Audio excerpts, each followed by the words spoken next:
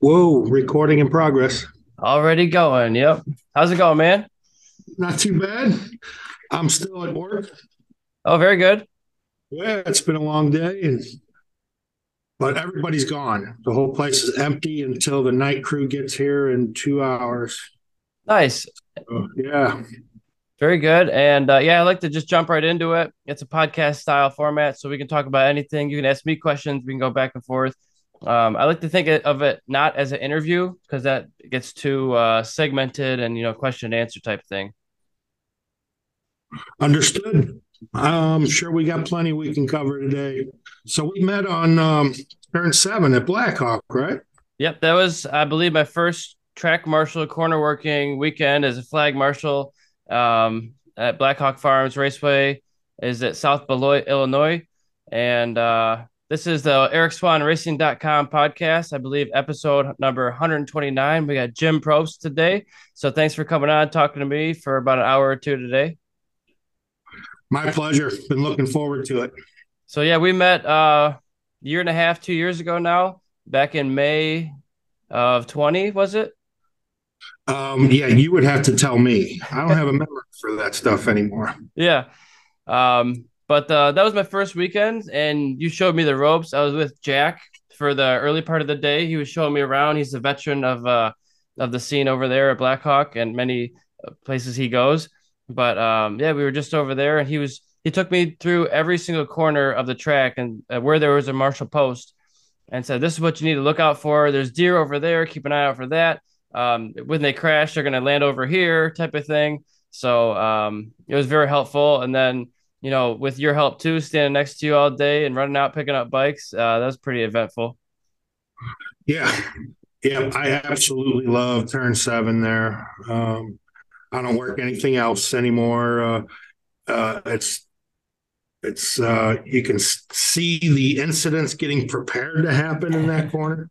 Sometimes you're in a corner and just but because of the kink that leads in there, it's a lot of fun and it's an operational corner. You're feeding control with a bunch of information, and then you're helping the starter find the leaders. It's just a fun corner to work. And it's the last corner coming onto a main straightaway, so everybody's trying to push for that drive out of the corner. Everybody's trying to get one more position to before they cross that line, so it causes incidents. That was the first. Well, obviously, like I said, it was my first event as a marshal, but the first person I responded to didn't get up right away. I was like, "Oh no, here we go." Yeah, yeah, you got to give it a couple seconds. They usually pop up though, and uh, turn seven's got a nice little runoff area, a nice little crash area, nice and soft landings typically. But yeah, I had a lot of fun working with you. I learned a lot about you and all the businesses you've been in, and your own racing, your time on the track and stuff. And it kind of mirrored a little bit of what I did in my youth. We went in different paths after that, but Groton was one of my favorite places to ride at, and I know you've got a lot of time out there. When I for this podcast, I brought my briefcase of some old stuff, and I don't know if you can see this very well, but Oh, nice, yeah, beautiful. Granton Raceway over in Belding, Michigan. yeah, I have to think it's like 92 or something because the garages are there. And so, yeah, it was a lot of fun getting to meet you. And I love getting the newbies, but more what I like more so than that even is a racer that has never worked corners before. Yeah. So and seeing their reaction to it's not just some person standing out here or sitting in a lawn chair or whatever they perceive what's going on out there. It's actually a pretty serious operation. We keep the wheels of the event turning. That's our job is to keep the cadence rolling. And I like seeing those reactions from the racers that come out. Yeah, it's something I think should be almost mandatory to do some marshaling if to get your race license or to keep your race license. Now you can't do it every weekend. Most people want to be on the bike and racing or riding at a track days or events, but you get so much of a different perspective You see different lines that the fast guys are taking. You see the lines that the slow guys are taking.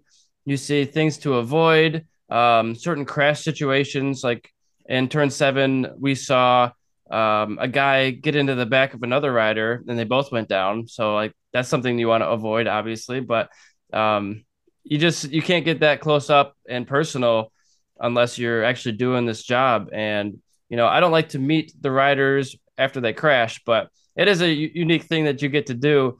And then see him in the pit lane later, like, hey man, you remember me? I was the guy who helped push you out of the weeds in turn seven a couple of races ago. He's like, oh, thank you so much. Giving you high fives and all that. It's a cool thing to do. Yeah, I take it a little bit further too. Of course, I do check in on uh, riders that'll have an incident in my corner, but also if they do something really cool, like Yeah. the best pass of the weekend, it turns like you say, you're trying to get, a really good drive out of there. And especially with back markers near the end of the race, if you're catching a back marker in seven, you're doing everything you can to get in front of them before the apex. So I'll actually track that person down and I'll say, hey, man, that was the best pass of the day. I can't believe it. Thanks for the entertainment. For sure. It's something I think the general public should be more aware about. So it's kind of why I wanted to talk to you and get your opinion on things. How do you think we get more people to the racetrack? It's an age old thing, really. And it does take a special someone to really enjoy it and to spend your own money to do it, you know. So I really enjoy it. And I can even do a track day because, for one thing, I'm not there for the money necessarily. I want my expenses taken care of. And I think I've got a lot to say about that too. But it takes a special someone that can turn a track day of two or three classes that are just put you to sleep boring and really try to make it interesting, because then I don't know if I did it with you, but when I'm training somebody, I tell them, look at the action of the rider, of the first one, of the third one, when their fingers come off the front brake and roll on and that sort of thing, which then makes you take a look at the rest of the bike. And if it's got something hanging off or whatever, that's when you spot those things. And then that makes it interesting and makes it fun even. But some people don't have that, interest in it to make it fun. So to answer your question, really is something like we do have going at Blackhawk. Doesn't happen everywhere, but we've got a good solid crew of 10 regular, smart enthusiasts, race enthusiasts that really get into it. So we've been able to build a little team, especially over the last 3 years or so, of leaders in the group, and I think our training is done pretty well, comparatively speaking. So that if you train somebody well and they have a really good time doing it, they're likely to come back and do it again. So the social side of it's a big deal. It's huge. Saturday, Yeah.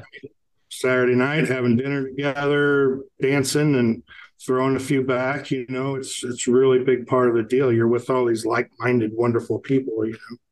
Yeah, and I think when we went, we all went out to dinner, and we actually went to Wisconsin. We crossed state lines and went to another state and had dinner and came back, and it was like 10 minutes away. Right. Yeah, you fart in the wrong direction in turn one. You're in Wisconsin. That's a cool part of it for sure. Yeah, Yeah, and I got hooked up with Jess and hung out with Jess the last time I was there a couple months ago, and she's a really cool girl. She's got her own like hair salon that she does, and she works race control sometimes. So there's a lot of different positions you can do at the racetrack. It's not just being at the corner. Like for you, you're a flag marshal. You don't go run out and pick up bikes. But the young kids are typically stuck on that runner position, going out on the hot track sometimes, which is a little scary sometimes. But for the most part, as long as it's covered with a yellow, racers have some respect. Although when I was out there in the crash zone on the exit of one of the corners the last time, there was another bike who ran off under a waving yellow. I was like, "Hey, wait a minute! You can't do that. You got to be watching out. So you got to watch your back at all times." Yeah. And that's the other thing of it too. You're really not allowed to pass from the waving yellow to the incident. And how do you really expect a corner marshal that's waving and concerned about this incident that they're having to also keep track of someone that's passing through there? Right. So, I think I try to really keep that kind of stuff in mind. But yeah, Jess is a great part of the team, a leader for sure. She's just 100% by the book when she's Yeah. on the, you know, it's like there's no deviation from the book when she's working the corner, and there's absolutely nothing wrong with that because it really shows you that there's someone who's thoroughly enjoying themselves doing what they're doing. And her race control, her track day control stuff is the same way. She's when she's on control, it's step by step by step, um, and that's a good quality of hers for sure. We really do. Rich and Brad, and a couple other really strong people on our team that. So when you were asking how do you get more people to the racetrack, a lot of great ideas for that.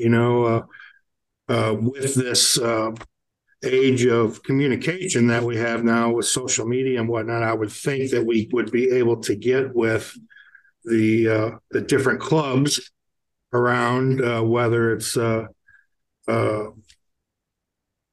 street road racing crew or um, something along those lines. That kind of communication might get some new blood out there, and um, that's just not me anymore. I've got the full-time career and have been there before, like for a lot of years, recruiting.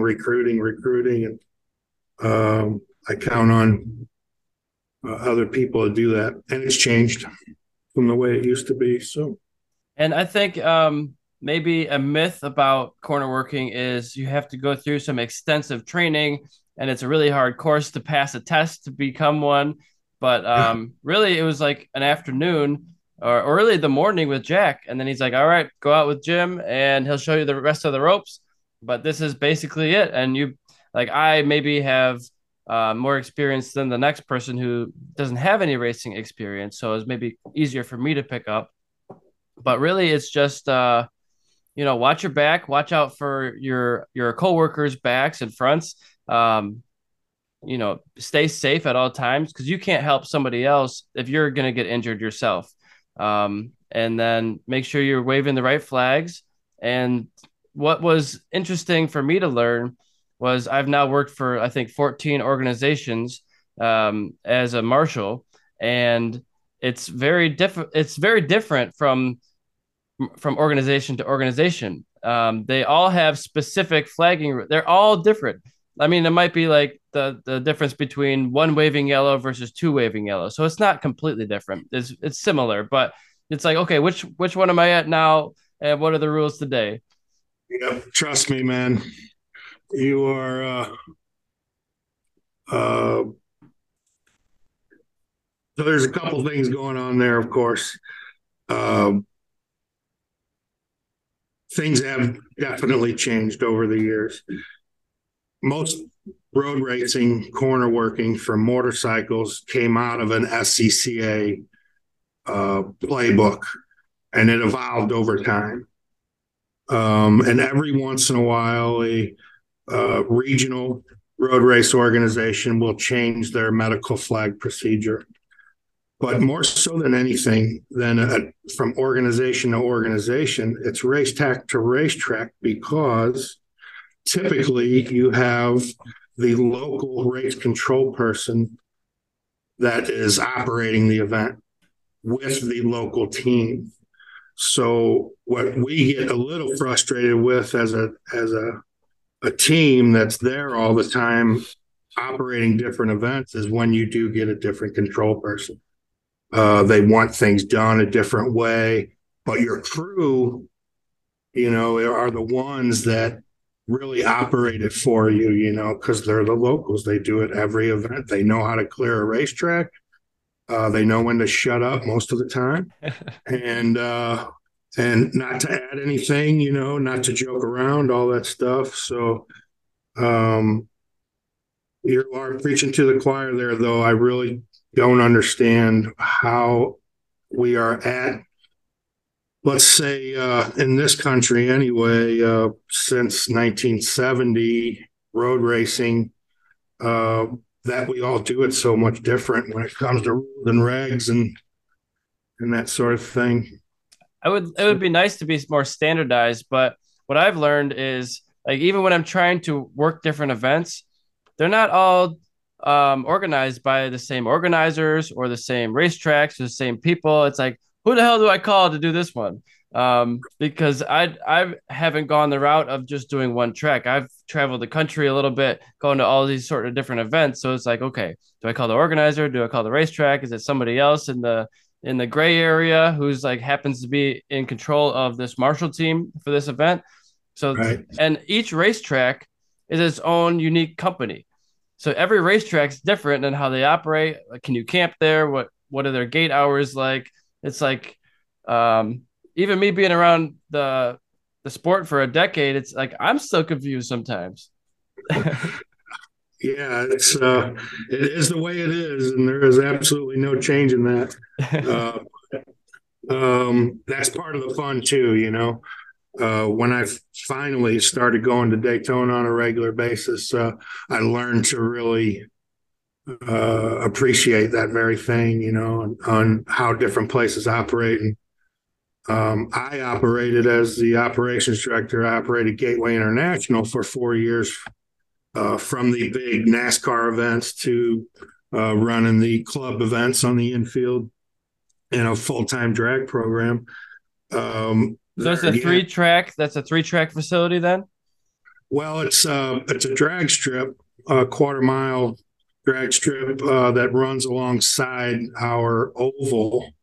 Gateway is a roval and has been since '96, I think, when they built on top of the old facility, this new facility.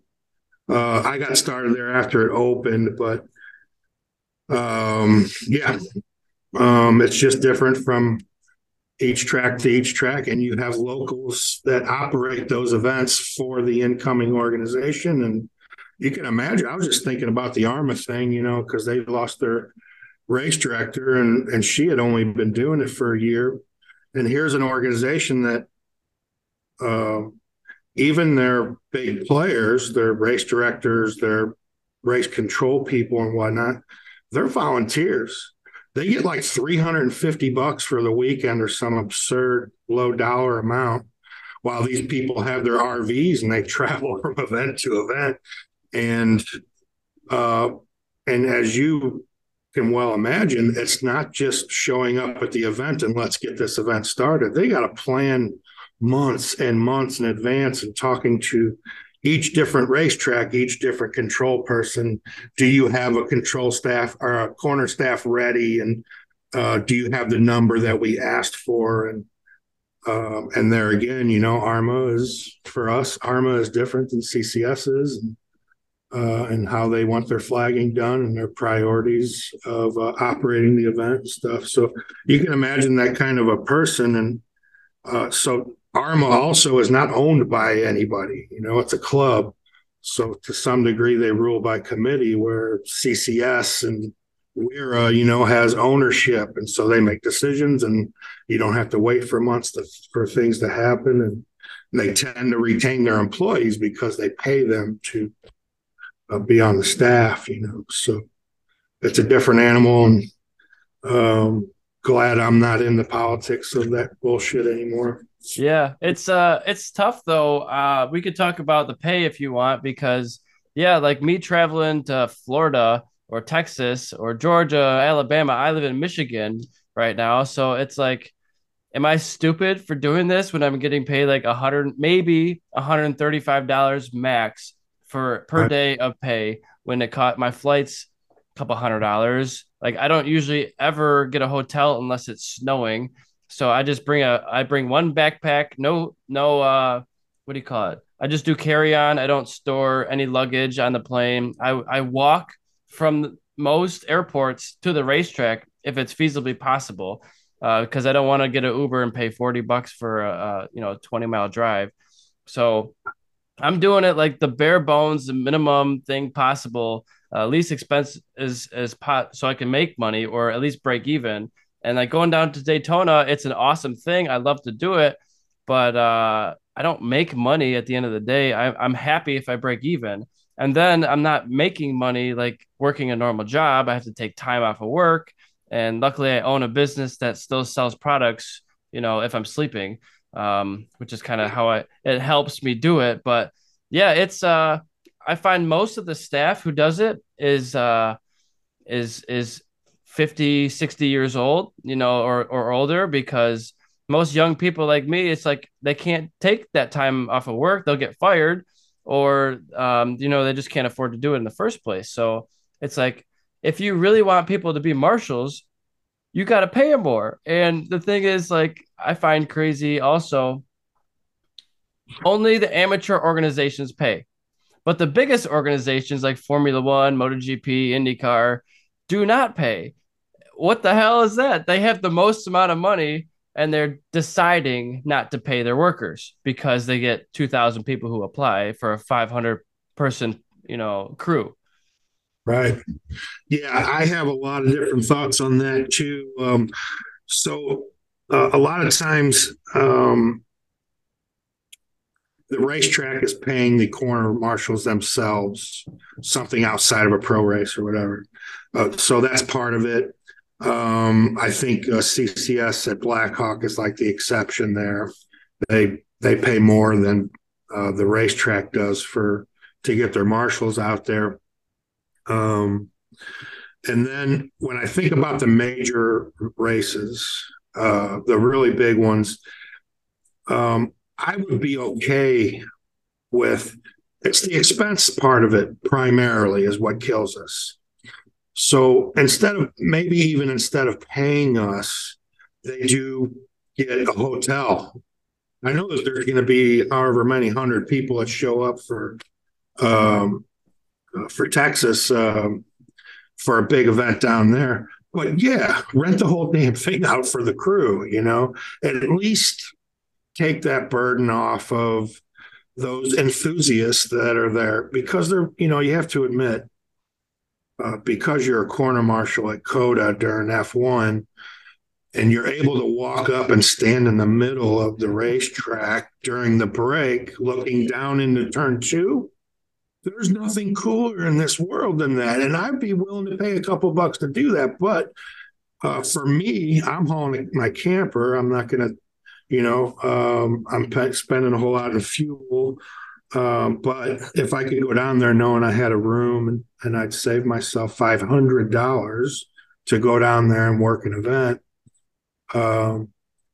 but it's different at Blackhawk. They let me keep my camper there at the racetrack all year. I don't have to bring it back and forth, and it does cover my expenses. It's 100 or 120 a day, depending on how many hours you put in or whatever. But there is that. Never been treated better at a racetrack with better hospitality. That does remind me of something. Did you have a thing at the concession stand yourself where they were trying to charge you or something? Yeah, so I'm broke as hell, so I always ask for a discount. I'm saying, I'm working here. I traveled what was it, 6 hours or something to be here today to work for you guys. And this guy at the counter is like, "No, man, you don't work for us. You work for the organization." I'm like, "I'm doing the same fucking job. What do you want from me? Like you're hassling me over like $4 muffin or something, like a bagel. I don't know what it was." I'm like, "Come on, like I got a discount yesterday. I got a discount at the last 7 tracks I went to in the last couple of months. Like, and he did give me the discount. He was just trying to give me a hard time. I was like, why? What's the point?" And there you go. It's going to happen once in a while. Nowadays I can, walk in the back door of the kitchen and grab a chair and sit with those guys. And, during an event, that event that you were at, where we had the Red Flags party auction, we stayed late, me and Brad and, uh, and Rich, and we threw away trash and we did our part because of course, we're welcome there anytime. I can go down there on a Monday and spend the day riding around or something. They just wave me by now. But um, so that's my thing when it comes to the pay and why I'm doing what I'm doing at Blackhawk now, even with all my corner working experience and racetrack operations and stuff. It's a place where I can call home. It's beautiful. It has good people, and I get to do what I want. And so it's totally worth it for me to invest in a camper that'll stay out there when I need it. My wife now is working corners. She's working 6A for me because we don't normally put somebody at 6A because it's Okay, a yeah. blowout The corner. kink. Yeah, at the kink. And I kept complaining about that in 7 because the first time a rider sees a flag for my situation in my corner is at the crossover at 6th. And they're like, well, if you really want somebody there all the time, and bring somebody. So I was like, honey, babe, you got to get into this for me and you got to be my flagger at 6A. But, of course, she loves the place too. She now is friends with everybody that's there as much as I am. And she's got her own scooter and stuff. So um, it's just a really fun way to enjoy motorsports. And I'm not a knee dragger anymore. Done with it. It was fun while it lasted. You hung up the leathers, so to speak. They are. They have been hanging up since '97. Might have some dust on them now. No doubt about it. Gotta get some of that leather treatment on there again and get them glossy and sell them. So tell me, let's go back in time a little bit. Tell me about your history with racing and riding, and when did you get into the sport in the first place? Oh, well, that's pretty much from the very beginning of life itself. Um, on my birthday, my mom would always, every year, would tell me how it all went. Yeah. But then, she would start off by saying, a month before I was born, she was at Indianapolis Raceway Park because my dad was a SCCA racer. And 3 of my brothers were there as well. And my oldest one had diarrhea, and it was really cold and raining, and how miserable she was being 9 months pregnant. So it started out pretty early for me. Like I say, the old man was running SCCA cars, but he kind of quit shortly after I was born. And there's kind of a downtime where he just bought a bunch of dirt bikes. And so I got started out relatively young on a dirt bike. And then my dad discovered motorcycle road racing. We had a different local track that's been long since closed called Mid America Raceways. And so I was a track brat. Grew up being a terror at the racetrack all through my youth. But I also worked everything. I'd work the front gate. I'd work hospitality. I did registration. And as soon as I was 15, I was able to step out on my own corner. And even if my dad wasn't racing or anything, he'd drop me off at the track, and he would drop me off at my corner, and I would set up my tent and everything on my corner. And I did that for a long time until I could start racing. And although my racing was really short lived, my strong years were just a few. I was always at the racetrack. We had a really strong local club called MCRA, and it started up in '74, and just recently in the last few years hasn't been able to race because of our home track changes. But was president of that club, and a few times, and race director for their. We had as many as 8 events a year, 3 different racetracks. We took our show on the road, and so operated all that stuff. And in between there, being a big race fan, I've done the Petit Le Mans 11 times and the Daytona 24 hours 6 times. And I'm a huge endurance car racing fan. I love IMSA and Le Mans itself, of course, and the history that comes with uh, endurance racing in Europe and Asia. So I follow that really heavy. Um, but yeah, it's all those years of doing club racing from a racetrack brat to an old retired turn 7 corner worker at Blackhawk. And in the meantime, you were working at Gateway for many years there. Sounds like you were high up at Gateway. So what was that facility like? Um, so that's the other thing about my experience in racing is I love all motorsports, but even more so, I build a relationship with every facility that I go to. And to go as far as to say, even when I do the Petit Le Mans and I'm actually inside for 5 days, I don't leave. And as many times as I've been to Daytona, I've never been to the beach.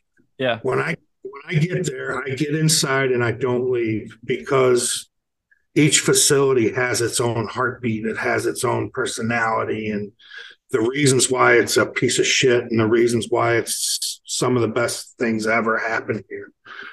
But Gateway was kind of a weird thing for me in that it used to be a 12-mile road course or a 12-corner road course that front way straightaway was shared with the drag strip. And I put 1,000,000 miles on it and I worked it from every possible angle.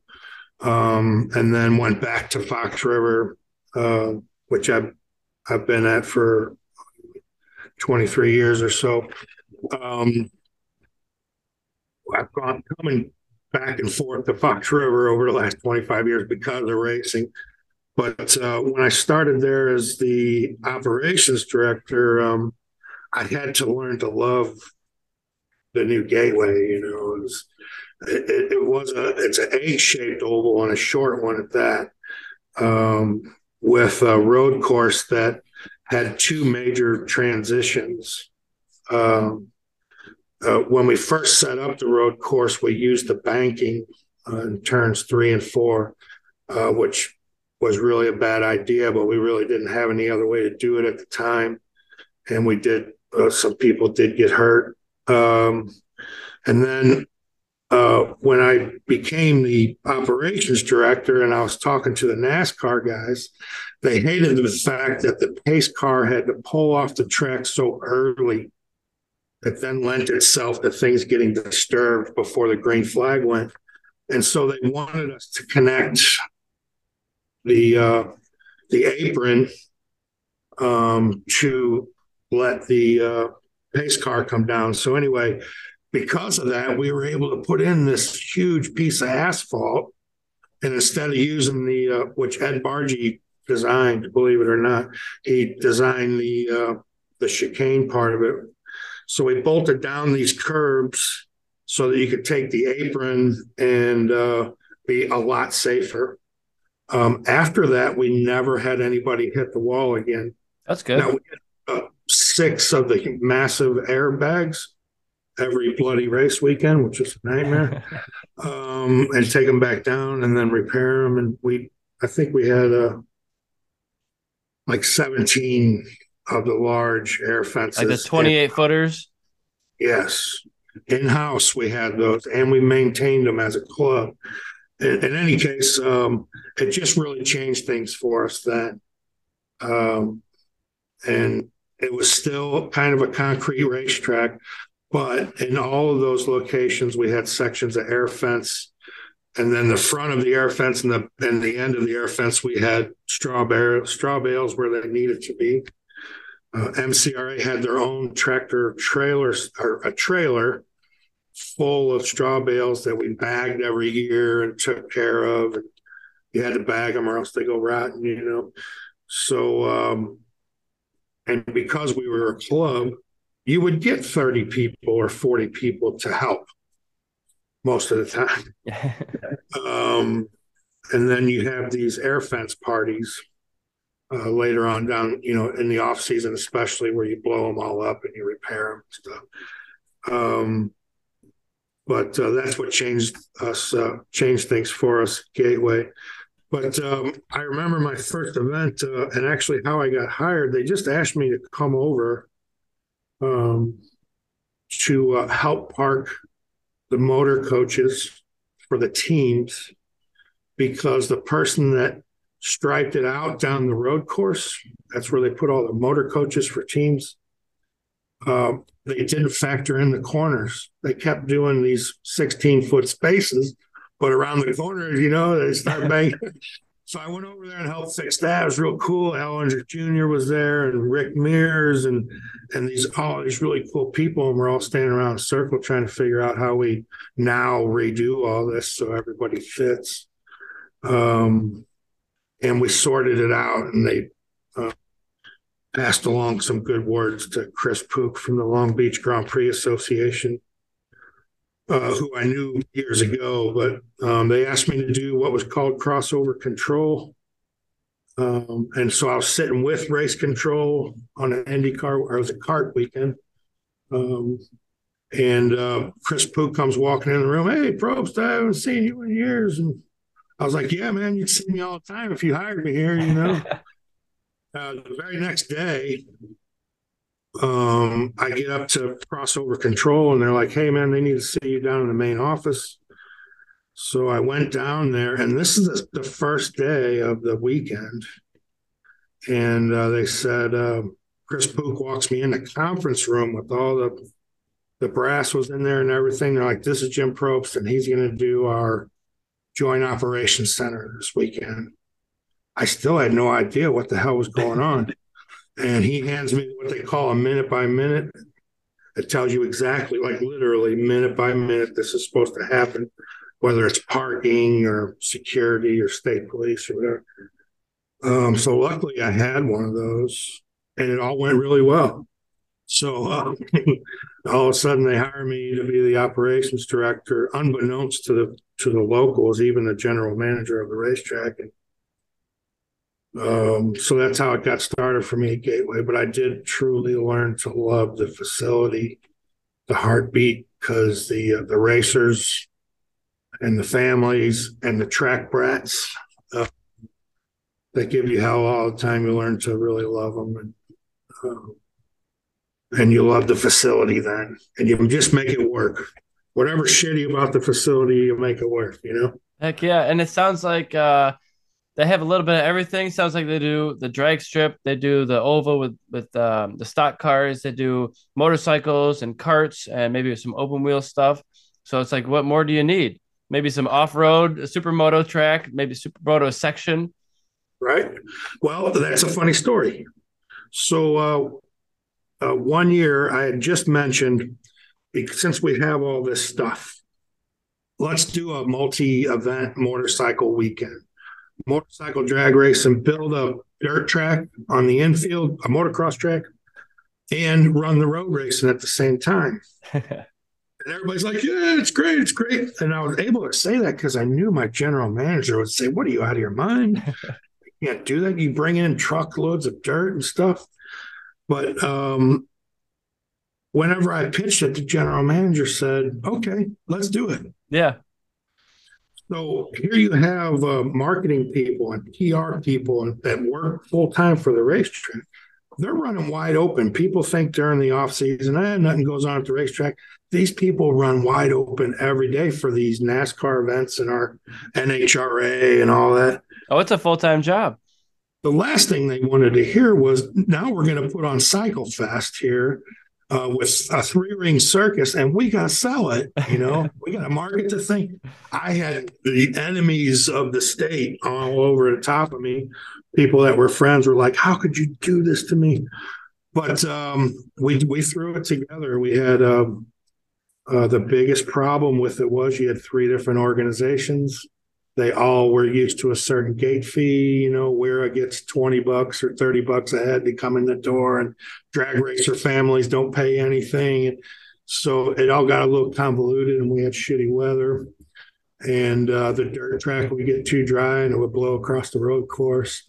But this guy put together Cycle Fest, which we end up calling Cycle Flop a few years later after that. Didn't go to plan. Right. But the other cool thing I did was we have Musco lights all the way around for the NASCAR stuff. It doesn't necessarily light up the road course real well, but we're a 6-hour weekend coming up that we started planning early in the year.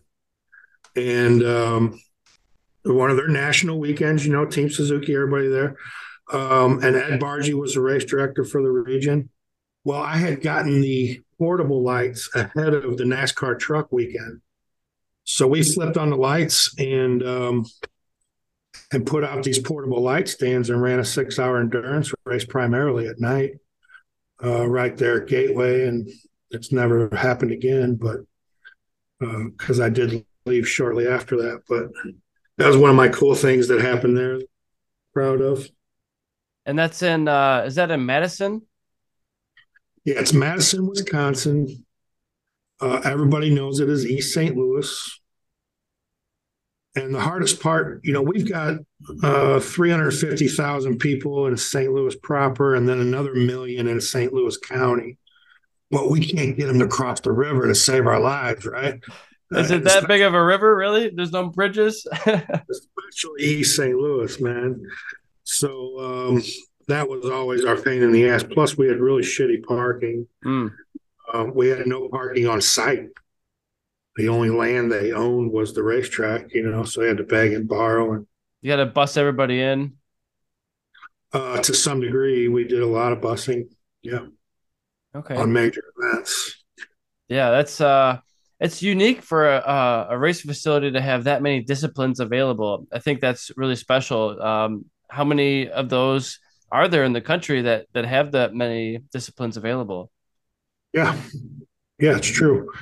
Yep, I think one of my first events that I operated as a race director was actually called it was a Viper Club. The Dodge Viper had at the time was a hip happening car, and they did all disciplines. Plus, they did a kind of a solo 2 style event as well. So I'm standing on the 5-floor tower that we have. Control tower sits at the oval, and I can stand at the very top and watch everything going on at the same time. Yeah. And the lines to get everything from the lines rolling into the facility of spectators to which class is running at the time and all that. I would direct an event from up there if I needed to. So, yeah, it was pretty cool way to operate the facility. I absolutely loved it. Yeah, and you mentioned IMSA before in the Petite Le Mans. I want to thank you. You invited me to do that event with you one of these years. I just haven't, that's an unpaid event. So I'm like, oh, I don't know. I would love to put that on my resume. It's another organization to add to the list. But maybe in the next year or two, I can scrape some money together and get down to Road Atlanta to do that one, because it's a beautiful racetrack. I've worked that track for Moto America. I worked at I forget the turn names. The turn coming onto the main straightaway. I've worked the turn coming onto the main straightaway, and I think one more place.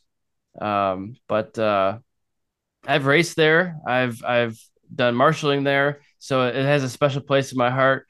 And to do IMSA, which is like the pinnacle of car racing in this country for sports cars, what an honor to be there and to be flagging for it. What do you think about, because you said you love endurance racing. How is that on you as a marshal fatigue wise? Because you're there not for 20, 30 minutes at a time. You're there for fucking 12 hours at a time. Right. Well, I don't work corners when I go to those events. Okay. I can tell you that I know many people that do, and it's the best way for them to watch the race and enjoy it and be a part of it. But yeah, you can do 8 hour stints, you can do 10 hour stints.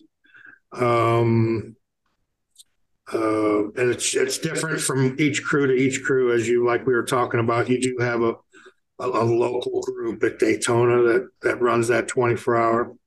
But yeah, partially because I don't get paid for those events to pay for my expenses when I know IMSA can pay for my expenses at least. But also, I've worked so many events at Road Atlanta as a corner worker. Petit Le Mans or an endurance race has a certain European smell to it and feel to it, and the sounds. And there's something about being in turn two and listening to those Porsche flats. You're in turn two, but you're hitting them here, hit fifth gear on the back straightaway, you know. Yeah. And another reason why I resist the new technology hybrid vehicles is I can't hear them from turn two while they're in turn six at Road Atlanta. But anyway, plus, you know, they let you in on Wednesday. If you got a camper and you got a scooter, that is some fun, man. Yeah. I mean, watch it from every single angle. But at Petite, for the actual race itself, the whole race, I watch it from turn two. So all those days I'm running all over the racetrack, I'm watching the whole event, I'm watching corner workers, I'm criticizing how the facility's operating because I would do it so much better. Yeah. Than and then, but turn two at Road Atlanta for a spectator during that event, 4 classes. The heavyweights really that much faster than the lightweights. It's the only spot on the racetrack where almost every lap I go, oh shit. Because of, for one thing, they're coming under the bridge at turn 11. From that point on, they're flat out. They let up a little bit coming into turn one. And if there's back markers, which there is constantly during the race, they're trying to get them back markers before they drop into turn three. And it's the most impressive thing. And it happens lap after lap for 10 fucking hours. These guys are doing this every single lap. So you can't move me off that corner. You know, we like the yellow flags because we get to run over and make a PBJ or something. And run back to the station, you run back to your chair or whatever. Those full course yellows or the virtual safety cars even. And you know what? When I was racing there in Wera Expert many years ago, it was we came up to some back markers at like lap 6 or 7, you know, and the sprint races. And I remember distinctly there was a guy on the racing line being lapped, and me and this other guy are battling for position. And so I'm like, neither of us are letting off. So it's like, okay, I got it was going up the inside of turn 1 and like just going over the pit lane exit lines on the pavement. I went up the inside of him, nearly dragging my foot pegs in the grass. And the other guy went on the outside of him, and we just split him like at breakneck speed. And I'm sure the guy shit himself how close and fast we passed him. But it was like, all right, that was successful. Now let's go back to battling. You know, it was awesome. Yeah, it is what it is at the time that it's happening, man. The timing of it is always critical on lappers and the leaders, man. But you know, again, that the yellows then relight the race for me. They do, you know, IMSA especially. The pace car will come out, and then they let each class pit. So even if it's a short yellow, they'll run through the whole, let everybody pit. Then it's a full restart again. And what's cooler than a restart with 50 cars in it, you know, or 60 cars like they're going to have at Daytona this year. And then everybody's up to speed. They got a lot of practice laps in, so to speak, and they've already situated themselves based on their lap time so that it's like a new qualifying session with hot tires, hot car, hot driver. He's all warmed up. Everything's ready to go. You know, but it seems like as a racer, as a motorcycle racer, we don't have virtual safety cars. We don't have full course restarts.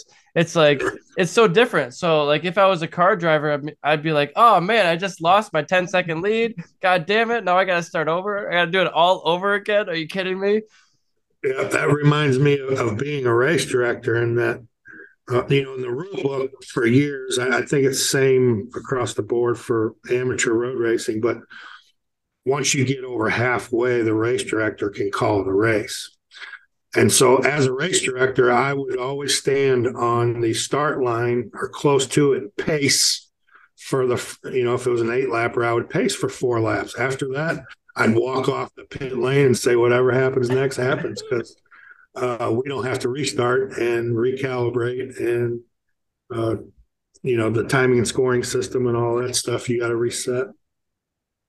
So, yeah, And that's part. it's it's a part of it. It's just something you gotta. It's part of the sport. You can't just get rid of it. I understand they still got 40 laps left or whatever the time distance is. So it's like Yeah, you got to finish it out. We had. I think it's a good thing that they do that though. You don't have to red flag the race and completely restart. It makes it easier on the fans, and you can get started quicker than going back into the pits and like restarting the cars and all that stuff. So I get it. I think it's just a factor you got to get over and learn how to adapt to. for sure. I can only imagine. I think everybody goes through a point where they say, if I could go back in time with the knowledge I got now, I would have been an endurance racer. I would have also been a jogger and all that stuff. Um, I would have been an endurance racer because of that element that it provides. You can drive, for one thing, drive, as compared to a sprint racer or a dirt track oval guy or whatever. You're driving for hours. And then that element that changes everything. Here you are fighting for fifth because you had a shitty start. Now you get another crack at it, or I've worked my way up to third. Now I got to crack at first or whatever. So yeah, it just changes the game and keeps it interesting. I When think they it's sorry to interrupt. I think it's cool that you know, you're not just driving the car. The car is constantly changing. The conditions are constantly changing. So you might have X amount of kilos or pounds of fuel in your car, but by the end of the race, it's completely different. You might be, I don't know, 50 pounds difference or more, depending on the fuel tank size, and your tires are degrading. So you might be losing ounces on your tires. But the big thing is your traction amount. And like motorcycle racing, man, I've seen racers go down to the damn cords on their motorcycle, the tires, and still they come into the pits. They're like, yeah, I still had grip until the cords, and it's just amazing how far you can push these machines. But you're always dealing with temperatures changing. It's now nighttime. You got to put your lights on, so it's like tunnel vision, which I think maybe helps a little bit because you don't have all these distractions around you. You only got what's directly in front of you to focus on. But then you can't really look through the corner and see where you want to be like you would normally. So your vision changes, all your reference points change. It's a tough challenge.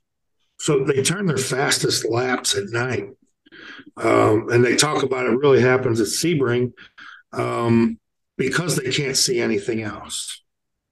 All you see is your reference markers, your targets that you're going for every single lap. That's what you're seeing. So you're hitting them as perfect as possible. Yeah. And of course, you can run a little bit cooler, which helps everything, but at night. But that's the main reason. Listening to Sebastian Bourdais talk about it when they were running the Peugeots at Sebring, that was one of the things he alluded to was I am not distracted by some goon on the side of the racetrack wearing a clown suit and a corner worker picking his nose. But here I am at night. I am hitting my marks perfect and going as fast as I can. So, when I was road racing motorcycles, I hated sprint racing. I just wasn't a sprinter. I was an endurance guy.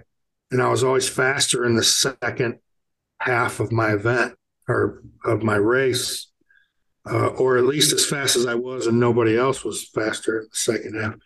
But And because, as you know, especially um, well, back when I was racing, Wero was doing these 2 hour endurance races on Saturday, which were like $60 to enter or something. And when you went sprint racing, you spent 150, which is light compared to what it is now. Yeah. You spent $75 for an 8 lap sprint, or I'm sure it was a little cheaper than that, but still, it was just an 8 lap sprint. I'm just getting started, you Right. know. And It's the like only 10 minutes, 20 minutes, maybe. yeah, and my favorite races, the ones that I actually won at and had good results on, were always a long run. So I wish, not wish necessarily, but if I could go back, it would be a car endurance guy, man. Yeah, one of my good buddies, Rick Lind, who I raced against probably 50 to 70 times or more. He's now not, he's said, I'm not doing any more sprints. He's only doing endurance races. And it's like, it's kind of a no-brainer. Now, it's a little bit more expensive as far as the bike setup or the car setup, because for motorcycles, you don't have to, but to be competitive, you should have quick change set up for your wheels, maybe a fuel dump for your fuel, because otherwise you're just taking way longer than it could be. So for those small components, it's a little bit more. But for the feel and the riding portion of it, it's a no brainer. You're getting at least 2 hours on the bike. Now they usually split it up and maybe have a couple different riders, so you might not be doing the full 2 hours in one stint. You might be doing 45 minutes, depending how on your fuel usage and fuel tank size, and coming in, and another guy's jumping on it, which then gives you a little bit break. Maybe if it's a 4 or 6 hour, you can get back on the bike a few times, and they do a couple tire changes. But um, then you get into, if you have a multiple rider team, it's like, okay, well, who are we setting this bike up for? Who owns the bike? And then, how much does that owner want us to change their settings? Because it's a collaborative thing. One setting might be for one guy is total shit for the next guy. And the third guy's like, yeah, I don't mind, whatever, I'll just ride it. And you get a whole different you want like a middle ground, something that works for everybody. Might not be ideal for everybody, but allows you to ride it, because you're not going to be changing clip-on positions or rear set positions on a pit stop. That's just not going to happen. Yeah. And, there's like anything else, if you've got a bunch of dough to dump into it, that's different. But if you're two guys that are regional racers going after their own sprint or whatever, you're using somebody's bike. And if it's not yours, now all of a sudden, if you're riding it, you are responsible now. You own that thing. Yeah. Down the road, you're fixing it. So there is that strange dynamic of endurance racing, and it can be expensive, but just the track time, just a pure open for 2 hours as fast as you want to go. And when we were doing the 2 hours back then, we did them solo, and most people laugh when I tell a story, but I was on a 600 Katana, and back then, it was production based. You had production or superbike to choose from in the race, and I was production, and they let you put a K&M filter in it, respring the front, and you could put a shock on the rear, but you had to use the Metzler Comp Ks, I think they were called back then. They were the shit at the time. Treaded tires. So I could do like the race that my first race I ever won was in a 2 hour at the Little Talladega. Short racetrack, relatively easy on tires for a stock bike like that. That's in Alabama. Yeah, it's a real short track. It's a mile long. My lap times were probably minute 10 or 12 or something. The fast guys were doing minutes. But because it was stock production, I could go an hour 40 without fuel. So and it's a short track. So while my competition was switching riders and changing at the hour, I was able to get 3 laps on them. Heck yeah, that's a big jump. It's a big jump. And then they only have that much time to come and get me because they were no doubt faster. But John Ulrich actually wrote up the report for that weekend and I was rhythm racing. You don't use your name on endurance racing, you use a team name. Yeah. I was rhythm racing, and they said something to the effect of rhythm racing. I finished 7th overall in that race out of 23 or so. And he said finishing 7th overall against mostly higher performance machines, he said. No, he's Yeah. thrown no shade, Mr. RoadRacingWorld.com. Right. Right. And this was back when, Road Racing World was just, I don't even know if it had even gotten started. He wrote it for like the Southeastern Bike Week paper or whatever it was back then. But the funny thing about that race, too, my brother Dave was racing heavyweight in that same race. And him and Wes Cooley were fighting for 3rd place overall the whole race. And they both came around me at what they call the bowl there. It's flat, flat, flat, and then a bowl that turns you the opposite direction. A lot of camber. Yeah. But I went into it in the fast lane on the right side, and they had to come underneath me. So I had all the momentum. So when we stood up to come out of the corner, I came back alongside my brother Dave. But it was the first race I ever won, too, So after the race, I'm like, and he's like, oh, you shouldn't be passing me like that. You should have just let me go. And I'm like, how do you think I won this race, man? I got to keep my momentum up, brother. I slow down a little bit, man. I'm in trouble. So that was a good one. Heck yeah, it's cool to get one up on your friends, let alone family members. So what's it like Yeah. racing your brother? Um, I wouldn't trade it for anything. It definitely got rough at times. Uh, money was not easily had. So the old man, he hooked up my oldest brother Dave first. He got the first race bike, and he couldn't necessarily do that for the rest of his sons. So Dave got a really big head start, and it still is a phenomenal rider. But I kind of leaned more towards. I have 1 million miles through the woods. I used to be. I never raced much in the woods, and I didn't like racing in the woods because of how I rode. And I'm sure that this feeling and how it relates to my endurance racing was you get into the groove and you're not thinking about what you're doing necessarily. You're comfortable. You're thinking about shit that happened at work or why the girlfriend isn't doing what she's doing and stuff. But you're really honking along. And that's what I love about woods riding. And we're lucky here in St. Louis to have a huge off-road state park that has marked trails and an outer trail. And back then, in my youth especially, I could do 40 miles and in the same area without any recitative. Yeah.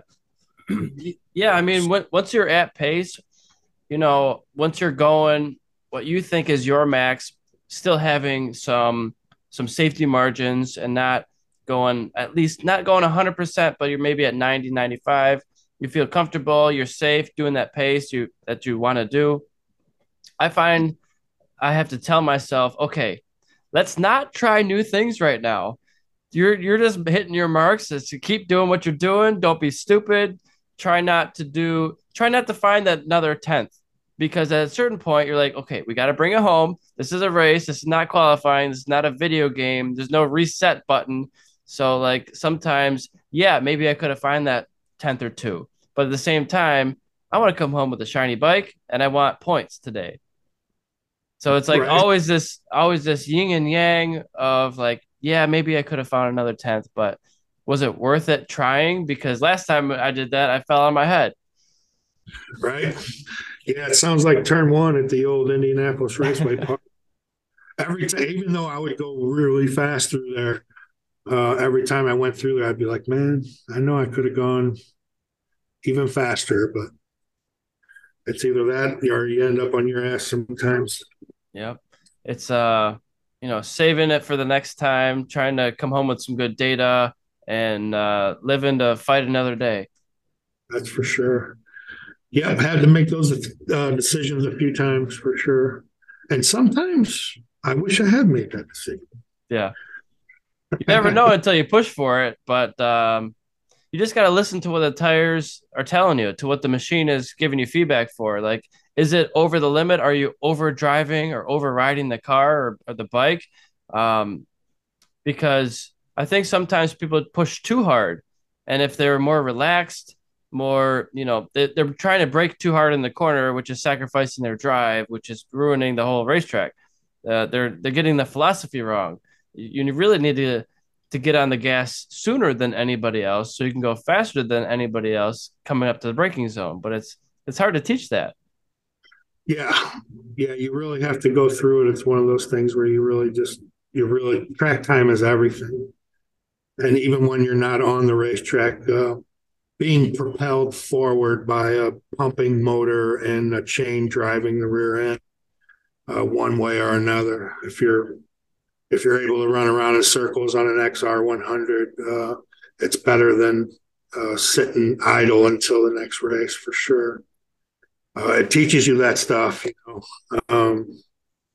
IRP again, Indianapolis Raceway Park in a 2 hour endurance race. I come out of the pits, and Kurt Hall, who was really fast, Team Suzuki guy then, came by me as we're both going into turn one. He was on the straightaway already, and I had already been in the groove, um, and was settled into how I corner. So if it messes you up, it's usually that's something that throws you off your regular routine of that corner, of that braking sequence, whatever. And he came out of the pits going slower than I expected. And I came underneath him after I was in the groove, and I could feel my front end just turn in to scrub speed in turn two there, which is really fast corner. And I showed him a wheel because you want to keep that momentum up. You don't want to change what you do from lap to lap to lap for traffic or anything else. So, balancing that is the tough part, especially in an endurance race when you have traffic every lap. And I think it's tough too to say, "Oh, I'm getting passed by the leaders. Let's not try to follow this guy because I'm not going to be able to do those lines. I'm not going to be able to break where he's breaking. Although it's like, oh, my heart hurts. Like I want to be there with him, but maybe it's lap 35, and you got some used tires, and your rear's slipping a little bit, and it's like, oh man, I wish I could stay with that guy, but I'm gonna let him go. He could do his own thing, and I'm just gonna keep doing my own thing and bring it home." Nothing to it, man. Just do it that way. I was out at that trail riding with my nephew Ben, who ended up being a really stellar road racer and tuner. When in his youth, we were riding, and I remember coming out of this corner going, you should slow down because he's probably going to try to keep up with you. Sure enough, I didn't, and so I turned around and didn't see him and went back for him, and he snapped his wrist, and he was trying to keep man here. So you got to know when to say when, and it is tough to let somebody go sometime in the interest of getting to the end of the race. Yeah, for sure. I don't know if I should say this, but I've had a couple of people try to follow me and get hurt doing so. Because I even gave a preamble beforehand, like, hey, look, I might be faster than you, but don't try to keep up. Like if I will look behind me every 20 or 30 seconds and make sure you're in a good place. And if you're not, I'll slow down and we'll get back to our ride. One Right. was motorcycles and one was mountain bikes. And the motorcycle one, this guy was a 20-year motorcycle cop. I'm like, he knows what he's doing, right? He's been riding for a job for longer than I've been riding. But Right. he had never done any track days. It was always street riding. Um, and so we were at the Deals Gap in Tennessee, and and it was my first time ever there. And I happened to just look in my mirror, and I saw him go off the road, bounce off the mountain, and come back onto the road in my rear view mirror. I was like, oh no, that's not good. You know, got to loop back around. I mean, he was fine, but his bike was all torn up. And another one, it was actually a girlfriend of mine, mountain biking. I said, look, we had done a couple of mountain bike rides, and she was good. I took her to the beginner trail. She did great. Took her to the intermediate trail. She did great. I took her to a advanced trail, and we were like 2 miles in. And I said, look, you can get hurt on this trail. Just take it easy and go slow, and we'll meet up every couple, 100 feet or so. And she ended up falling over and breaking her collarbone. I was like, oh god damn it. Like that was probably my fault. I don't know. Maybe we should have stayed at the intermediate trail for another couple rides. Right. Yeah, I would torture people with it before I have, I guess, especially dirt riding. If I got with somebody that I never rode with before, I would always say, just when it comes to the floor in the trail, just wait for me there. Yeah. Yeah, for sure. You got to like have a meeting point, but if they don't know where to meet, it's like it's tough. Where my point was, though, was wait for me there because I'm going to be slower than you. So when you first meet somebody like that, you don't sell yourself too high. You know what I mean? And then when you take off, then they're trying to keep up with you. So Yeah. tactics, It's a learning experience. It's a learning curve, but for man, I've sure. learned a lot. I've become a coach for a bunch of organizations recently in the last year or two, and it's just a learning experience. And now you're trying to professionally teach people. I'm doing MSF, Motorcycle Safety Foundation, for people getting their license to ride on the street. Just doing parking lot speeds, not really getting out of second gear. Doing STT, Sport Bike Track Time, USMCA, which is United States Motorcycle Coaching Association. Um, I will be starting in February or March California Superbike School. They travel the country, about 10 states, I think, this year or next year. And then the latest thing is I'm going to be it's about 90% sure, but Speed Vegas Exotics Racing, which is car driving experience coaching. So doing cars and motorcycles at the racetrack. I'm super stoked to be behind the wheel of starting off the Porsche, Nissan, and Aston Martin, but we'll be getting into Ferrari, Lamborghini. They do Mercedes and Acura, although Acura's in the shop right now, but like 10 different car brands. And I should be on a BMW S1000RR 2023 next year for California Superbike School. So, and hopefully in 28 days, today is December 15th, 2022. So my lease should be up January 12th, and I'll be moving to Vegas and doing exotics racing as a full-time job, 364 days a year. And then California Superbike will be doing that, I think, about 70 or 80 days in 2023. In Kentucky, they do uh, Virginia and Pittsburgh and Alabama. They go to Washington State and California. They have a couple tracks in Las Vegas. So it's like, this is a freaking dream job. Two dream jobs. Um, the only thing that's pending is like I gotta just fill out my forms for onboarding for the Speed Vegas, and then there's like 3 months worth of homework for California Superbike School. Like Like I've been in this industry for over a decade, but I still got to like pass all their homework assignments with 100% accuracy. So I'm like a month or two into that. And, each organization wants you to teach a specific way.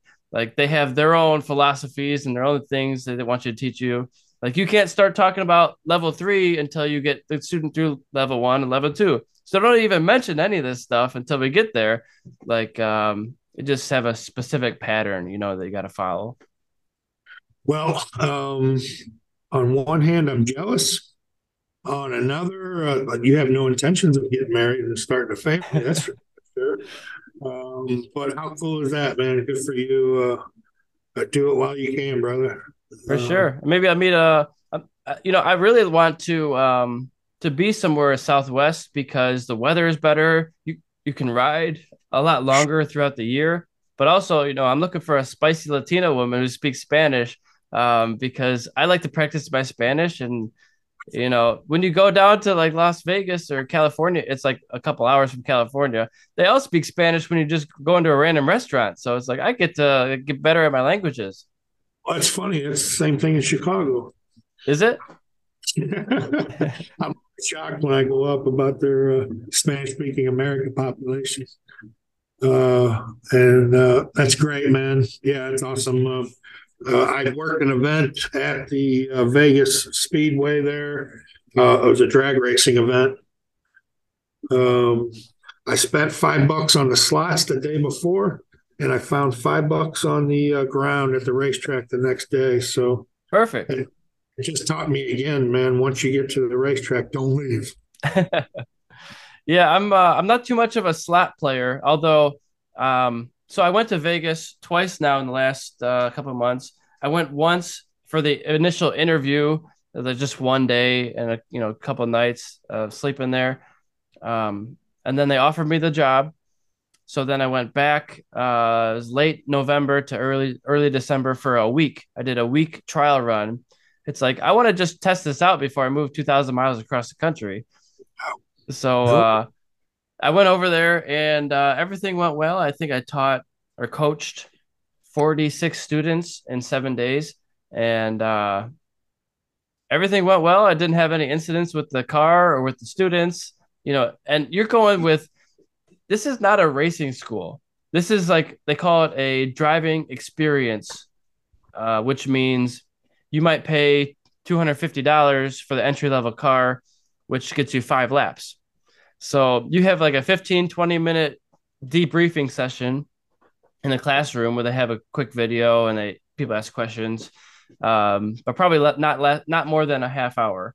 And then you get me. I'm your coach today. Let's put on a helmet, and I get 60 seconds walking to the car talking to you, and then we're supposed to do a 2 to 3 minute briefing in the car, and then we're going. All right, let's go on the racetrack now up to I think maybe 140 miles an hour. They have their own private racetrack. They used to do Las Vegas Motor Speedway, but now they have their own private racetrack. It's called Speed Vegas Exotics Racing. It's South Vegas, and it's like a 1.3 mile track. The straightaway, like I said, isn't that long. It's maybe 140. I'd be shocked if you hit 150, but still pretty fast. You're doing triple digits, and so I'm the guy in the passenger seat coaching the person driving how to do it. So only thing I have access to is I'm allowed, and they want us to grab the wheel. If something happens, I'm supposed to fix the slide. If something happens, I do have a brake pedal in each car. So I can apply Oh, the brake and stop a slide that way.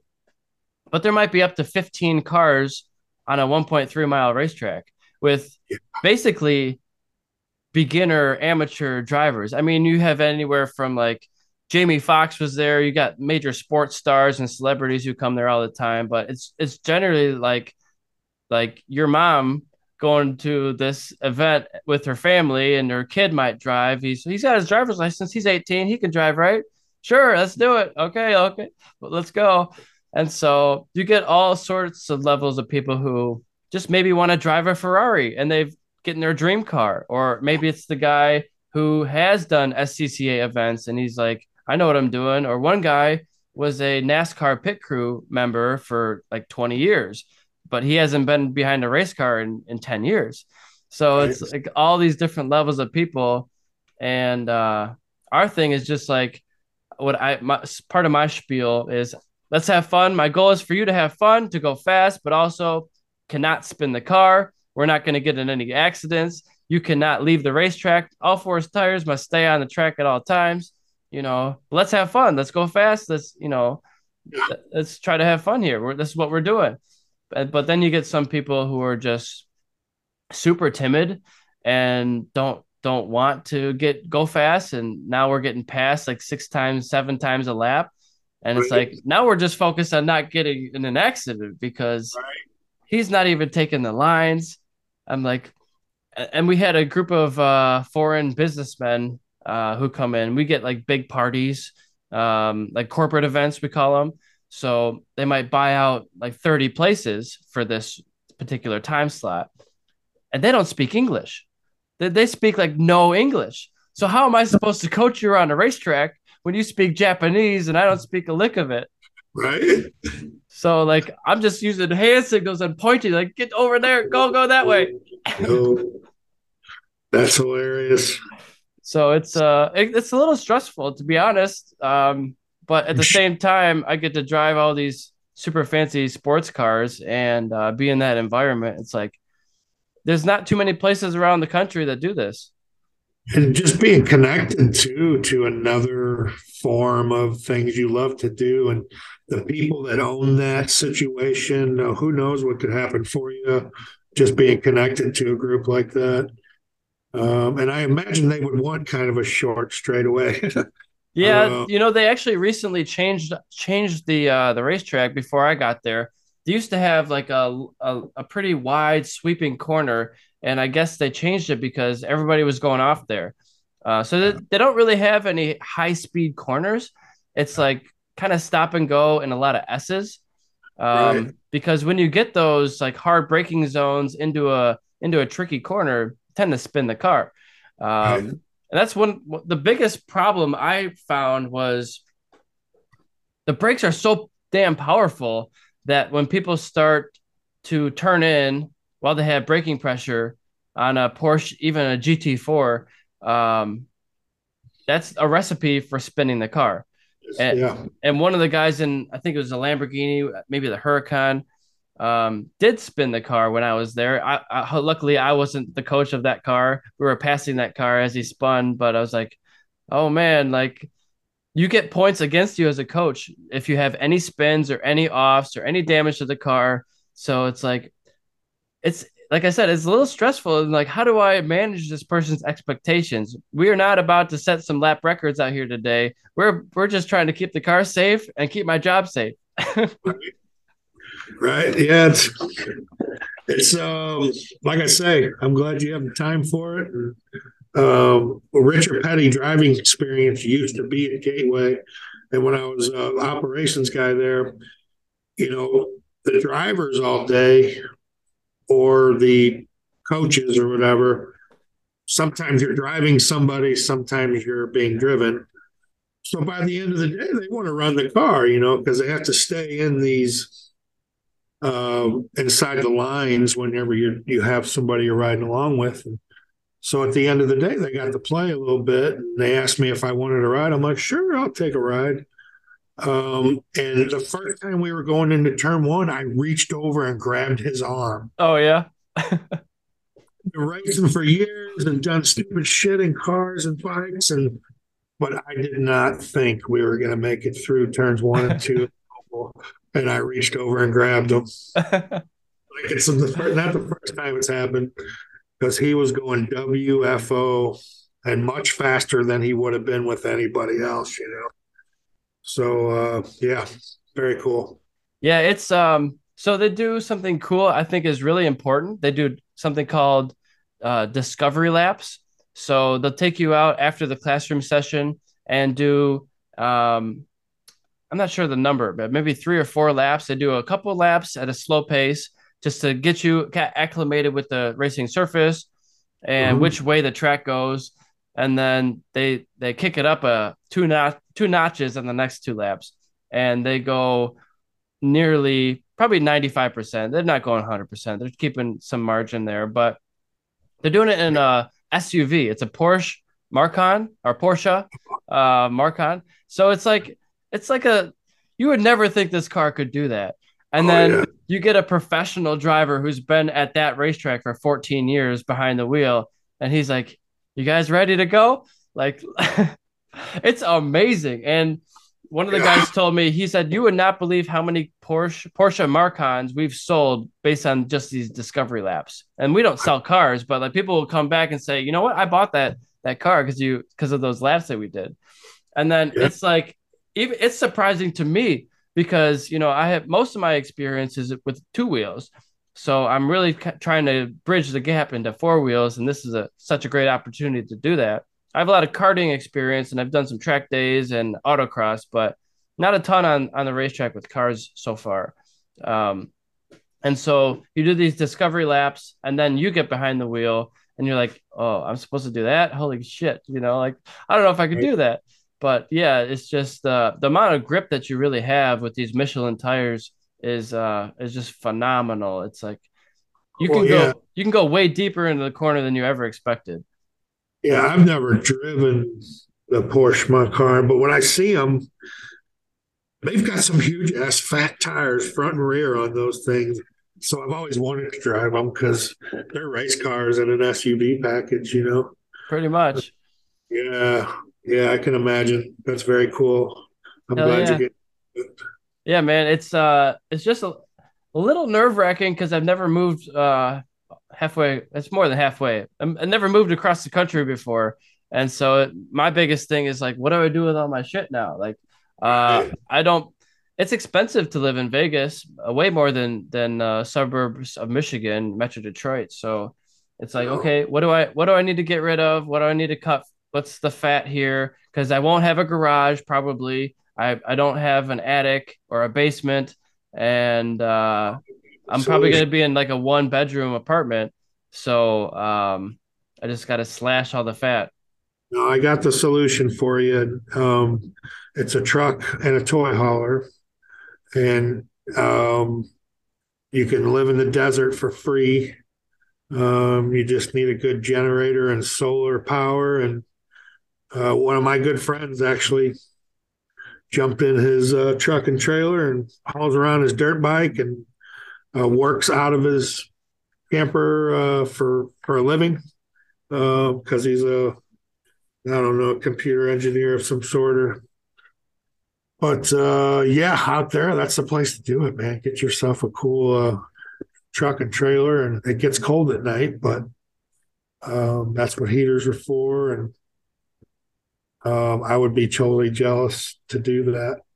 So then you got your shop, got your toy hauler, your bikes can go in there, your tools can go in there. You can drag them out when it's time to put it up on the stand and work on it and stuff. It's a bit of a mobile garage. Exactly. Yeah, I've really thought about that to be honest. Do the van life, so to speak. Even like I probably wouldn't be able to do it as luxurious as that, but like maybe a van with a small trailer would kind of do the same type of thing. Um, but man, I gotta tell you, you remember my blue truck, right? That I brought to Blackhawk a few times. I had a 2010 Chevy Colorado, and the thing just died, so I lost my truck. I had the timing belt went, and then the engine became an interference engine very quickly after that, and so it was basically totaled. So I'm driving a four-door sedan now. It's like a 2012 Toyota Corolla, which I got a steal of a deal on. But it's like, man, this is the first time in a decade I haven't had a truck, and I feel like I've lost some of my manhood from not having a truck. It's like, God damn it, I wasn't done driving that truck, man. I only had like 160,000 miles on it, but I guess I didn't drive it politely. I was hard on that truck. Yeah, yeah, and those it was a GM six cylinder, you said? I think it was not that strong of a truck, maybe of a four cylinder. Um, If it was a four cylinder, then you're asking for it with the GM. But that is the tough part about racing or traveling to be a corner marshal, whatever. I do have a Duramax diesel, and I have a 30-foot camper, and it's all because I went what I went through in my youth at the racetrack of sleeping in tents and not being able to get my bike across the country because all I had at the time was a little Volkswagen or something. Um, yeah, I won't trade it for anything now. Yeah, it's so nice to have like I plan on dropping a few things off at my parents' house, but like I need to rent a truck now to do that because I can't put a couch or like a file cabinet or anything in this vehicle other than like a bag or a box. So it just makes things more difficult. Yeah, get some of your racing buddies that owe you a favor. Have them help it out. Yeah. For sure. So I plan on getting like a budget truck and getting one of those two-wheel trailers for the car, and then maybe getting a hitch on the sedan and towing my trailer, like doing a dual tow. Or is that the way you say it? Like towing Yeah, a your third unit dual yeah. tow. But I don't know how do you think that would work if I have two wheels up so it's kind of on a slant and then I have a trailer towing behind that? Would that work with that angle? It might.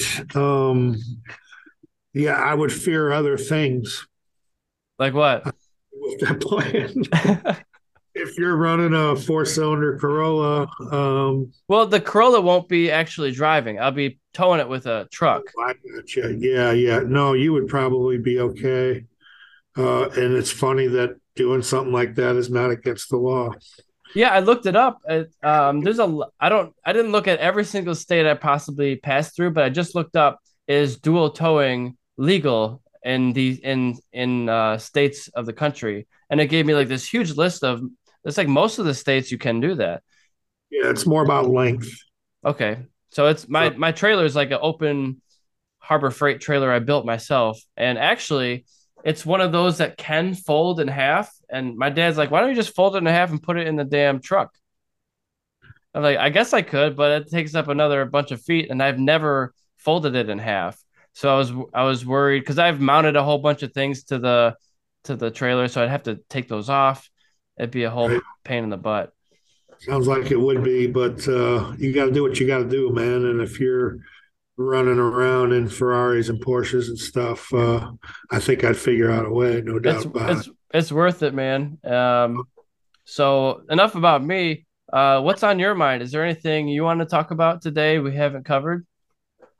Um, I did whenever I knew I was doing this, I grabbed my old briefcase and had some cool shit in it. Um, like that Groton picture I had, and then there's my 1992 invite to the Road Atlanta for the We're Grand National Finals. Now they do it I at Barber. I know, yeah, but I killed it that year, and I went down to Road Atlanta for the finals and got my ass handed to me, man. I was like 15th or something in my class after being out front all year. Hey, well, that's not Uh, too bad. I mean, 15th in the country, the Grand National Finals ain't nothing bad. yeah, again, it was production based stuff, and it was the old Road Atlanta with the cavity. Gravity cavity.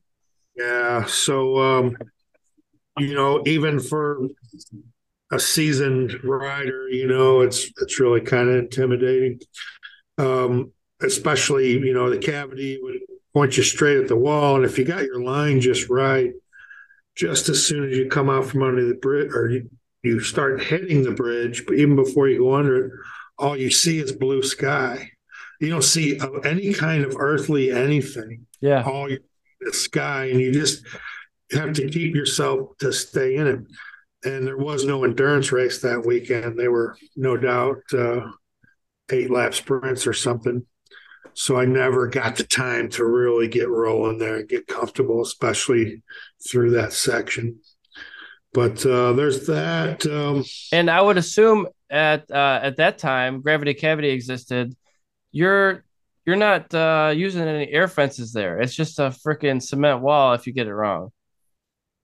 Yeah, me and a bunch of guys from MCRA, when I wasn't racing, we would go down to the Grand National Finals and we would work turn 11 there at the bridge. And it got really bad a few times. And for cars too, horrific scenes there for sure. We're so glad they changed it because it really did change it. We haven't lost a life there since they did. And Although when I was there, we did lose a life.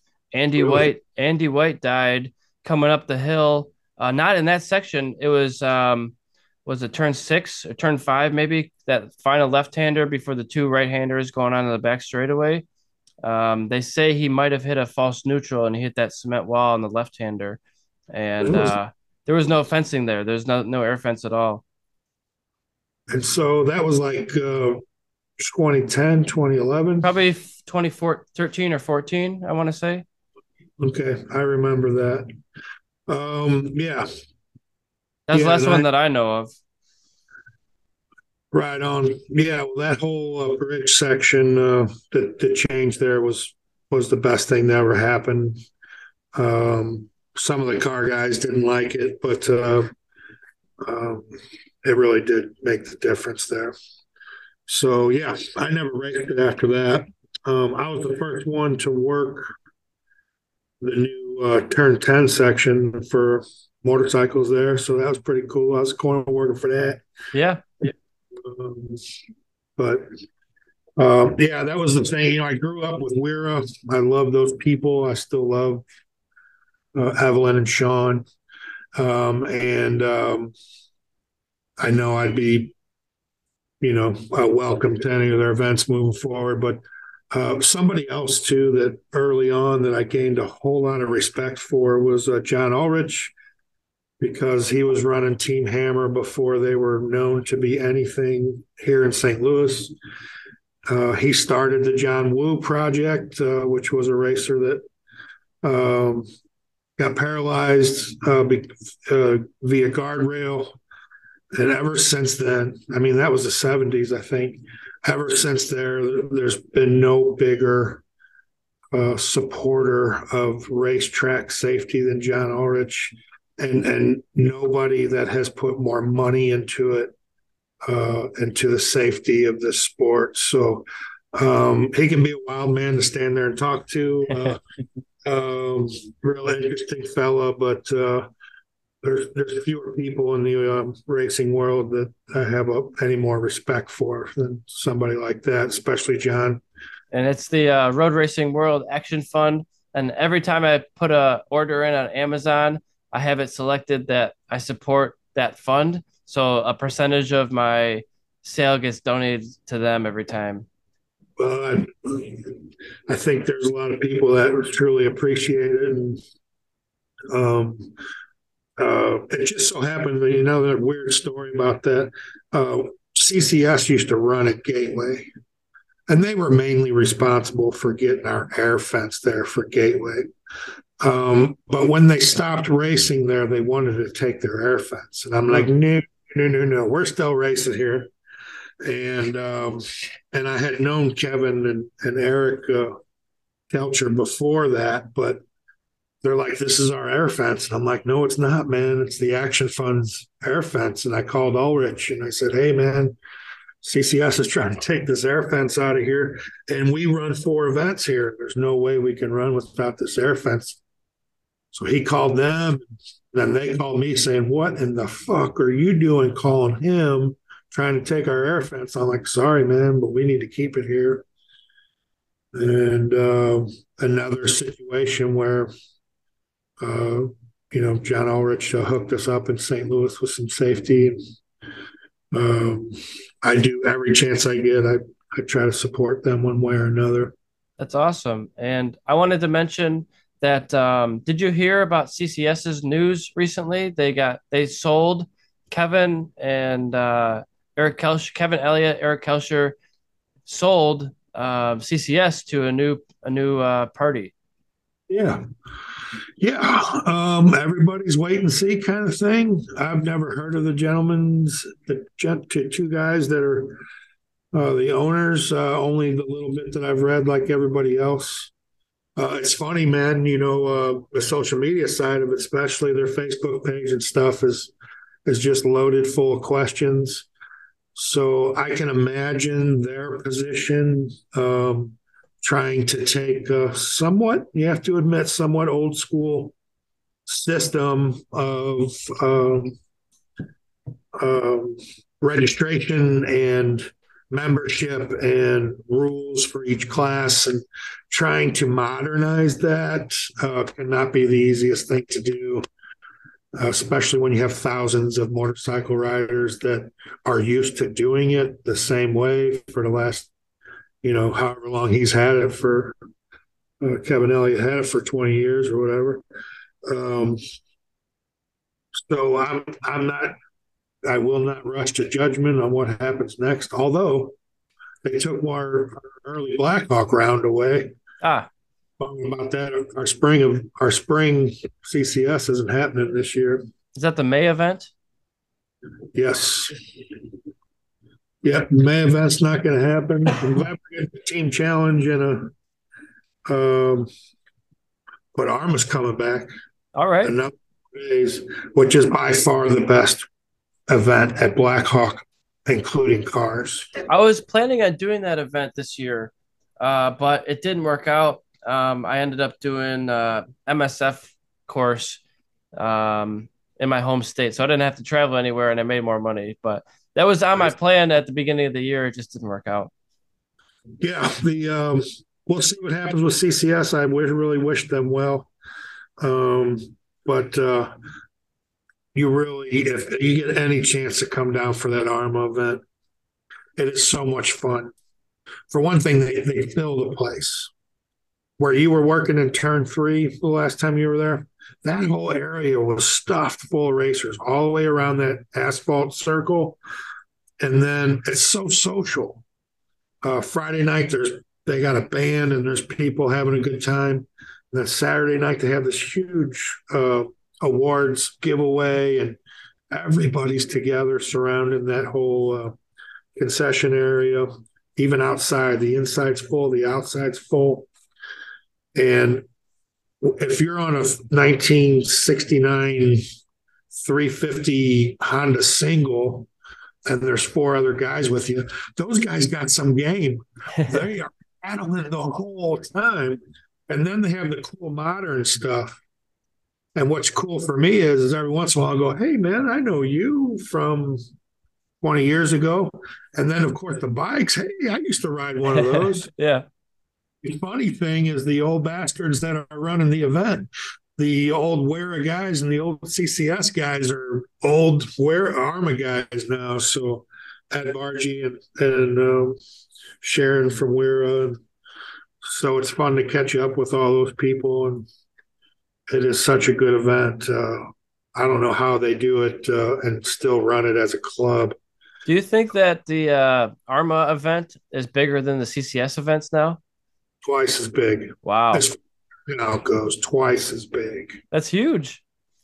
So now I think see, Blackhawk wants them back, of course. It's really good business for them. So I think they give them Thursday of race week for just give it to them, and so they can run a practice day on Thursday and a practice day on Friday, and then kill it all weekend. And I really think they're coming back for the 3rd time in a row because largely due to the crew. That's good. It's good to see that you can bring so many people to a vintage race. Yeah, and I think it's a real draw for any racing organization to pick a small track like that you have a crossover for to get across and open and close the gates. Very inconvenient, but I think it's attractive for these kinds of groups to come there because they turn the event over to your experienced staff, and we run those events perfect. We keep the cadence of the event going. We never run past 5 p.m. And it's all because I really believe it's cars of our crew primarily. Yeah, But and they're so efficient that they know a bike's coming off at turn seven, and bikes are coming on track before that bike even comes off. I'm like, sometimes that could be a problem, right? What if we get a runner? But it doesn't happen very often. well, and if you think about it, most of the time a runner, who cares? Yeah, he'll just What's come in next lap and he'll see all the other bikes and track like, no, he's screwed up. Yeah, they're safety wise, it's really not a huge deal. It's where I have a problem with is when we put a safety truck on the racetrack without clearing the track. I'm okay with putting one out there when bikes are out there, but that means that all of us need to go EV flag. All of us do. Whenever there's an emergency vehicle on the track and there's still traffic out here that hasn't cleared, And then we just don't all. waving yellow in that one corner where they have the EV. Yep. So sometimes we think we have last bike, and as you say, every once in a while you get a runner, and we've seen it too. Start will mess up the race. So he'll throw the white flag too early or too late or whatever, and things like that do happen. So you have to have those safeguards, and that's the difference. One of the huge pain in the ass is about having different race control people for the same crew. Mm. Is if I'm doing race control, if that anything hits the racetrack other than a race vehicle, I'm going EV flag unless I can confirm that the last bike is in. Not all race control people do that. It was mind blowing to me that we have to clear the entire track every single time because I'm coming from like watching MotoGP and all these fancy racing organizations that just have like telemetry and they can tell you where each car or bike is around the racetrack. And we do have that technology. It's just expensive, right? So like the race control doesn't actually know where every bike is on the racetrack. We as marshals and corner workers tell race control one is clear, two is clear, three is clear. Once it gets to the next station, you can't see it anymore, and it's at the next area. We clear it, but Well, yeah. my lap timers have transponders now that tell you data like that. So I wonder in the next 5 or less years if we go to that system and everybody has those transponders, if that practice would become obsolete. Well, if you're a real operations guy and you've seen it all, um, you will always want to run it as if you don't have a transponder system, um, because it's going to happen. It's going to happen. You're going to start a race and your system goes down. Your whatever you, and that's what I don't like about racetracks that have a camera for each corner, and that corner is broadcasted into the race control center because it then makes the race control person start telling you, "Oh, I see it," meaning I don't need any more information from you.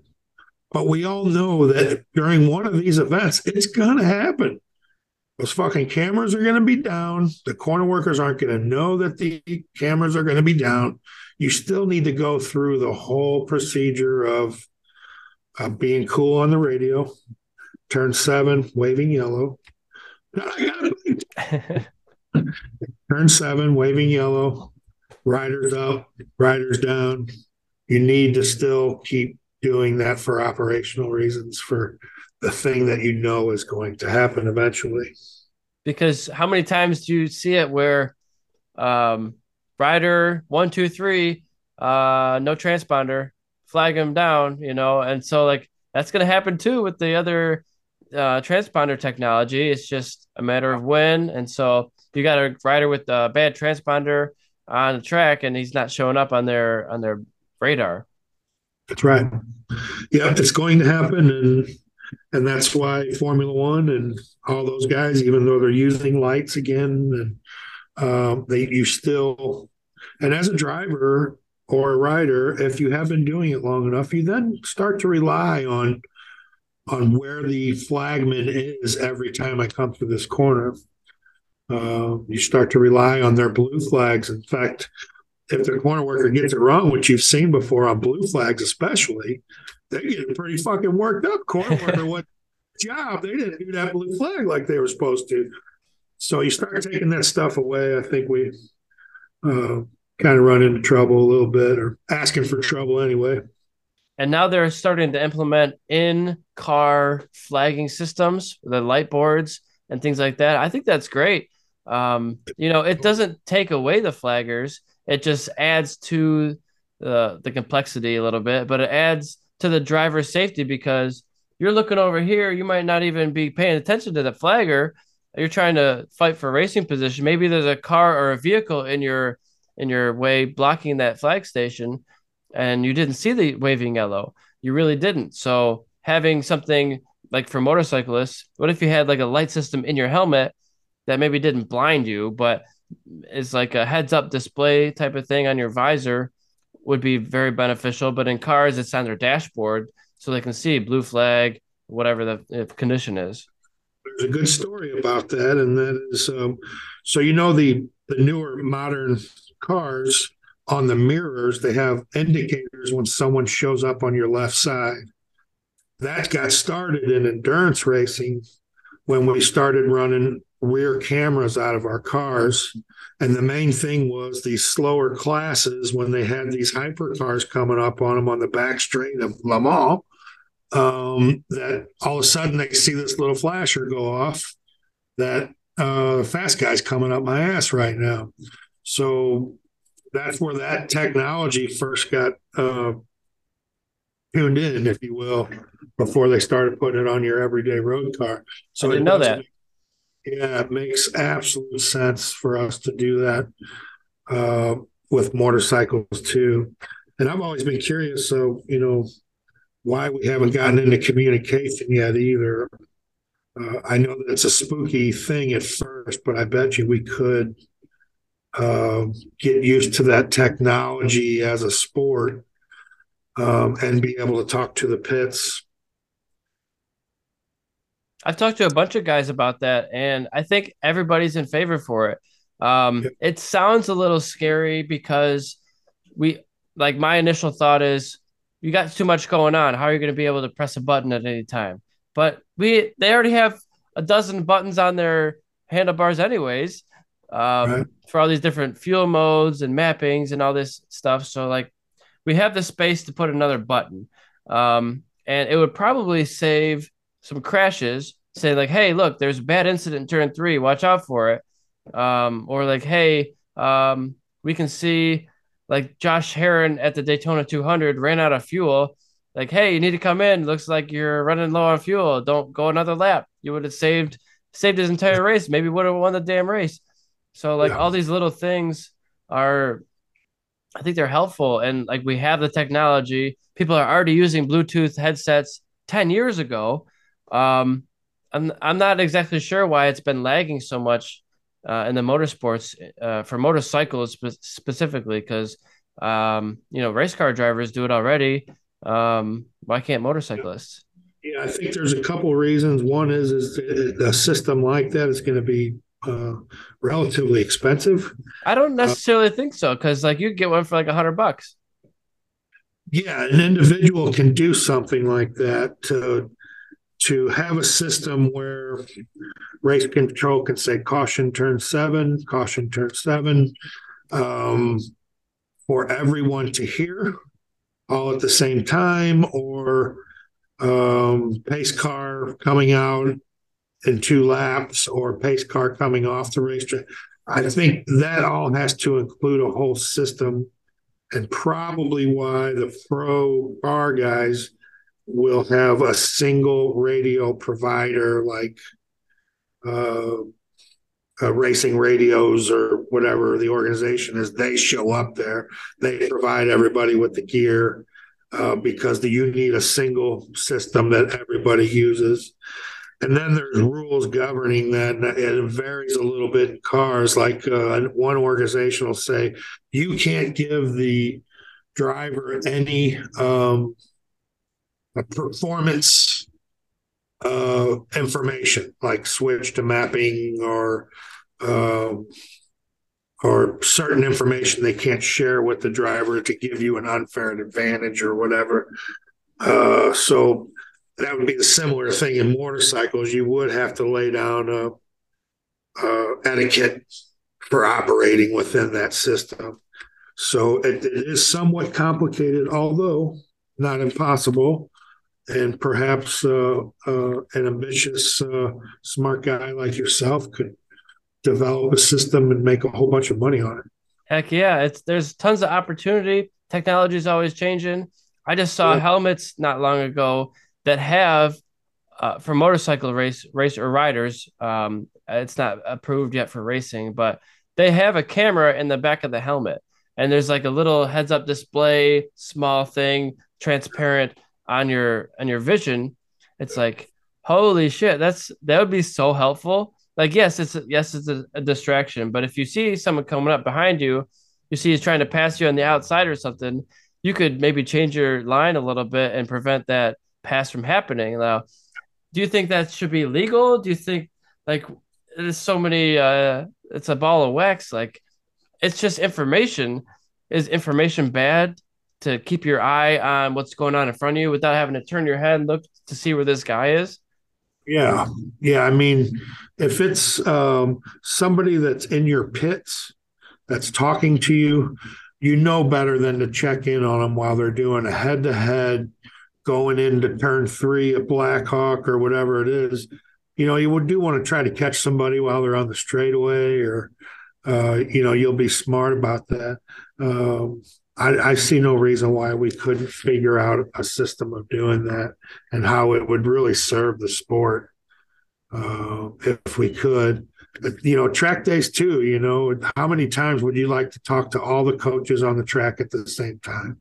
Oh yeah, Hey, or even like as a so the biggest thing I found going from motorcycle coaching to car coaching is you're now in the car. You're in the same car as the student, and if he fucks up, you're fucked up with him. And yeah, so like but going to motorcycles, like I have no communication with the other rider. And this rider's making terrible mistakes and we do like 20-minute sessions for track days. And so it's like I don't want this rider riding for another 17 minutes riding like right. this. He's going to get hurt. And so we can use hand signals and pull them into the pits, but we can't communicate at all with them.